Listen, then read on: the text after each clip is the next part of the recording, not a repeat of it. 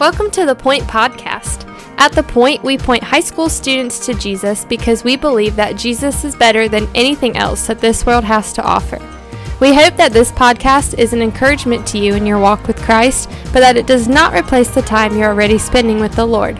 Thanks so much for listening, and here's our awesome high school youth pastor, my husband, Justin Kinley.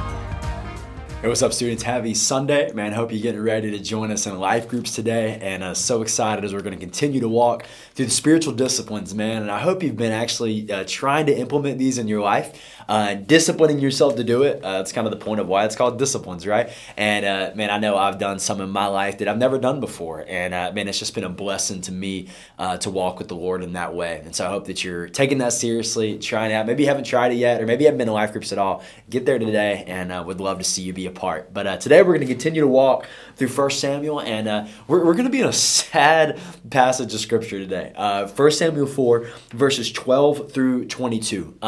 There's a song right now that I love that Maverick City, the group Maverick City sings called Man of Your Word, right? And I love it because basically what it talks about is if God said it, then we believe it's going to happen, right? God is a man of His word. His word does not return void. If He says something, it's going to happen. And we can trust that it's going to happen. And I think oftentimes we love to think of that in the positive sense, right? So like Jeremiah 29:11, where God says He knows the plans that He has for us, plans to prosper us, not to harm us, and for a future. We love to say, yes, God, you're a man of your word. Or Romans chapter 8, right? That God works together all things for the good of those who love Him and are called according to His purposes. We love to quote that song there and be like, yeah, God, you're a man of your word. But what we also need to see is that God is a man of His word when He speaks judgment over people, when He speaks judgment over families. And if we've been reading through the book of 1 Samuel with us, maybe you're just jumping on today for the first time, but if you've been going through 1 Samuel with us, you know that in 1 Samuel chapter 2, God speaks out against Eli and his sons,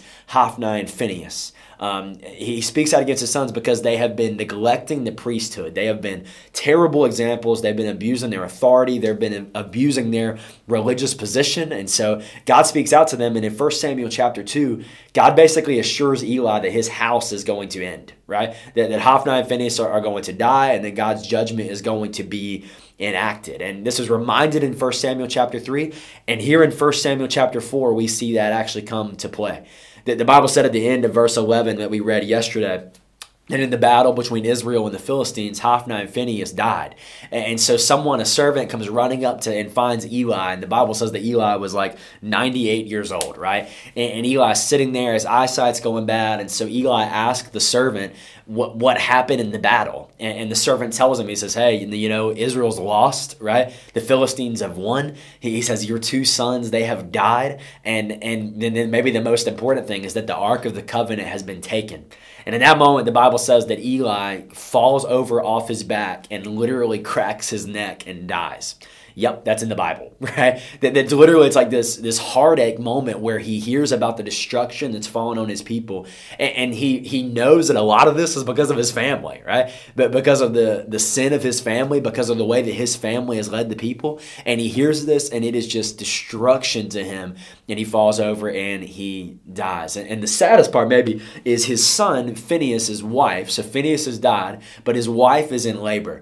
And she gives birth to a son, and she actually dies in labor as well. But listen to what they name the son. The Bible says, and she named the child Ichabod. Yeah, Ichabod.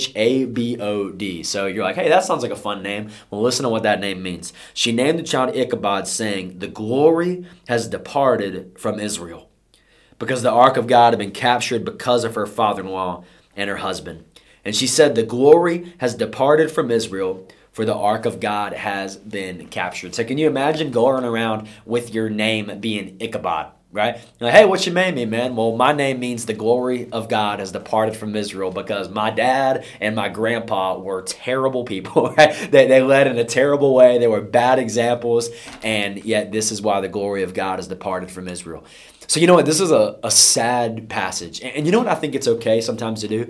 I think it's okay to sit in that for just a moment, to really try to put ourselves in the shoes of these people, to put ourselves in the shoes of Israel as they're watching their enemies, the Philistines, take the Ark of the Covenant away and the presence of God away.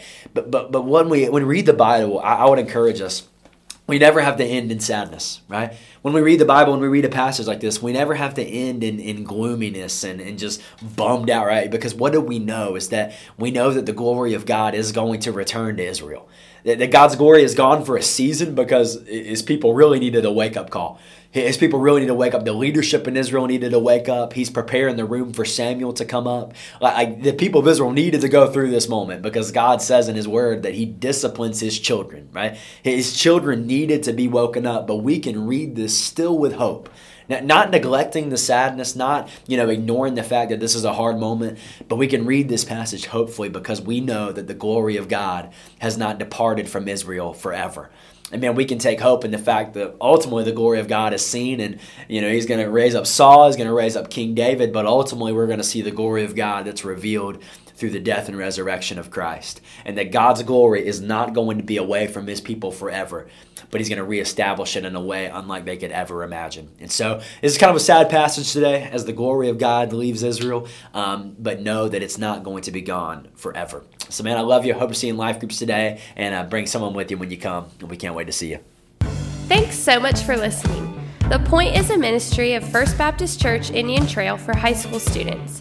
We offer life groups every Sunday morning at 8, 9:30, and 11 o'clock, and we meet on Wednesday nights at 6:15. For more information, you can go to our church's website at fbcit.org.